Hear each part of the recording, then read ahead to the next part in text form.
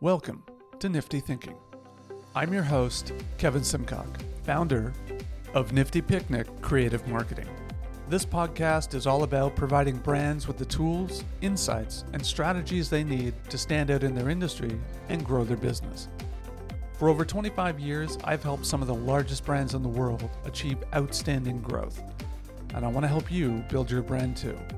So let's get started with some nifty thinking. Welcome to episode 3. In this episode, I'm talking about creativity.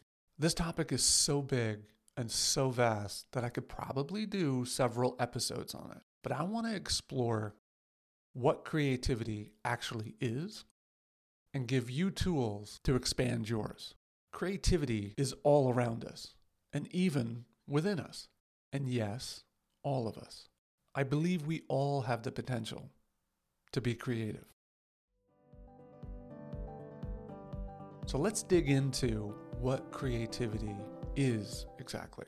Creativity is thrown around as this ambiguous catch-all term for a variety of things. Some define it as a special talent that only few possess. And some believe creativity was something they had as a child, but they lost somewhere along the way in becoming an adult. As someone who spent my entire career as a leader in the creative ad industry, I define creativity as the ability to interpret and express an idea in a way that generates a feeling or a response in others. Over the years, I've spent a lot of time in boardrooms with clients of all levels of expertise. And I've heard so many of them say, I'm not creative, but... and then they go on to explain their creative point of view. And I think most people look at creativity as this exclusive skill set that some are born with and some aren't. And I totally disagree. I believe everybody has the ability to be creative. Defining creativity is somewhat elusive and hard to pin down exactly. Even science has a hard time explaining exactly what creativity and ideas are. But science can tell us where in the brain creativity occurs. And you might be surprised to know it's not the right side of the brain. Apparently, the whole left side, right side brain thing is all hogwash. We've been bamboozled. In fact, in a book called Wired to Create by Scott Barry Kaufman, it explains the science of creativity and how our brains are actually wired for it. It turns out creativity is a team effort that involves every nook and cranny of your entire brain. It's like a big game of telephone, except instead of a whispering message, you're passing around ideas and emotions between different parts of your brain. One of them is called the executive attention network, and another, the imagination network. I'll leave a link to the book in the show notes so you can check it out for yourself. We've been exercising our creative brains ever since we were a child. When we're kids, we're instinctively creative because we are curious about everything. We explore the world around us, free from expectation, free from preconceived notions and fear. We simply see what is, void of any filters. I believe this is where creativity originates. It's hidden within unbiased curiosity. If you ever feel as if you've lost your creativity, all you have to do is be more curious, and creativity will find you again. So if creativity is your entire brain throwing ideas and emotions around, let's talk about how to use it with a process that I call cracking rocks. When we talk about creativity and creating ideas, I can tell you from experience that most people's creative thinking process is different. In creative professions like marketing, advertising, screenplay writing, poetry, and comedy, professional creatives think differently. Our minds are trained to think more abstract and to come up with new ideas all the time. We're like creative conveyor belts, constantly churning out fresh ideas. And like any skill, the more you practice it, the better you get. When I was first starting out as a junior copywriter in the ad industry, I remember writing a small newspaper ad for a Midas monthly break service promotion. And I must have wrote over 150 headlines before my boss finally approved one. Now, this was a small space ad at the bottom of a page of a newspaper that most likely no one was ever going to read, except maybe me, because it was my first ad ever produced. But I learned in that exercise that creativity is a muscle, and you need to exercise and train it. The training comes from what I call cracking rocks. So much like that headline exercise, cracking rocks is about continually coming up with new ideas, refining them, eliminating the bad ones, refining the good ones, and refining them even more. Sometimes good ideas come to you early, but you always keep pushing to see what better ideas you can come up with. This is how you train your creativity. You may have heard stories of famous paintings that have undergone restoration efforts, only to find another painting underneath the one they were restoring. It's proof that this exercise has been an element of creativity for centuries. In business, creativity is applied in many different ways. Everything from product design to identity to package design. I mean, look at how Heinz used creativity to simply tilt the label on their bottle of ketchup. So when you hold the bottle at the right angle, the label's legible, and it means you're at the best angle to let the ketchup flow out of the bottle. That's creativity at work. I want to talk about a couple ways you can supercharge your ideas.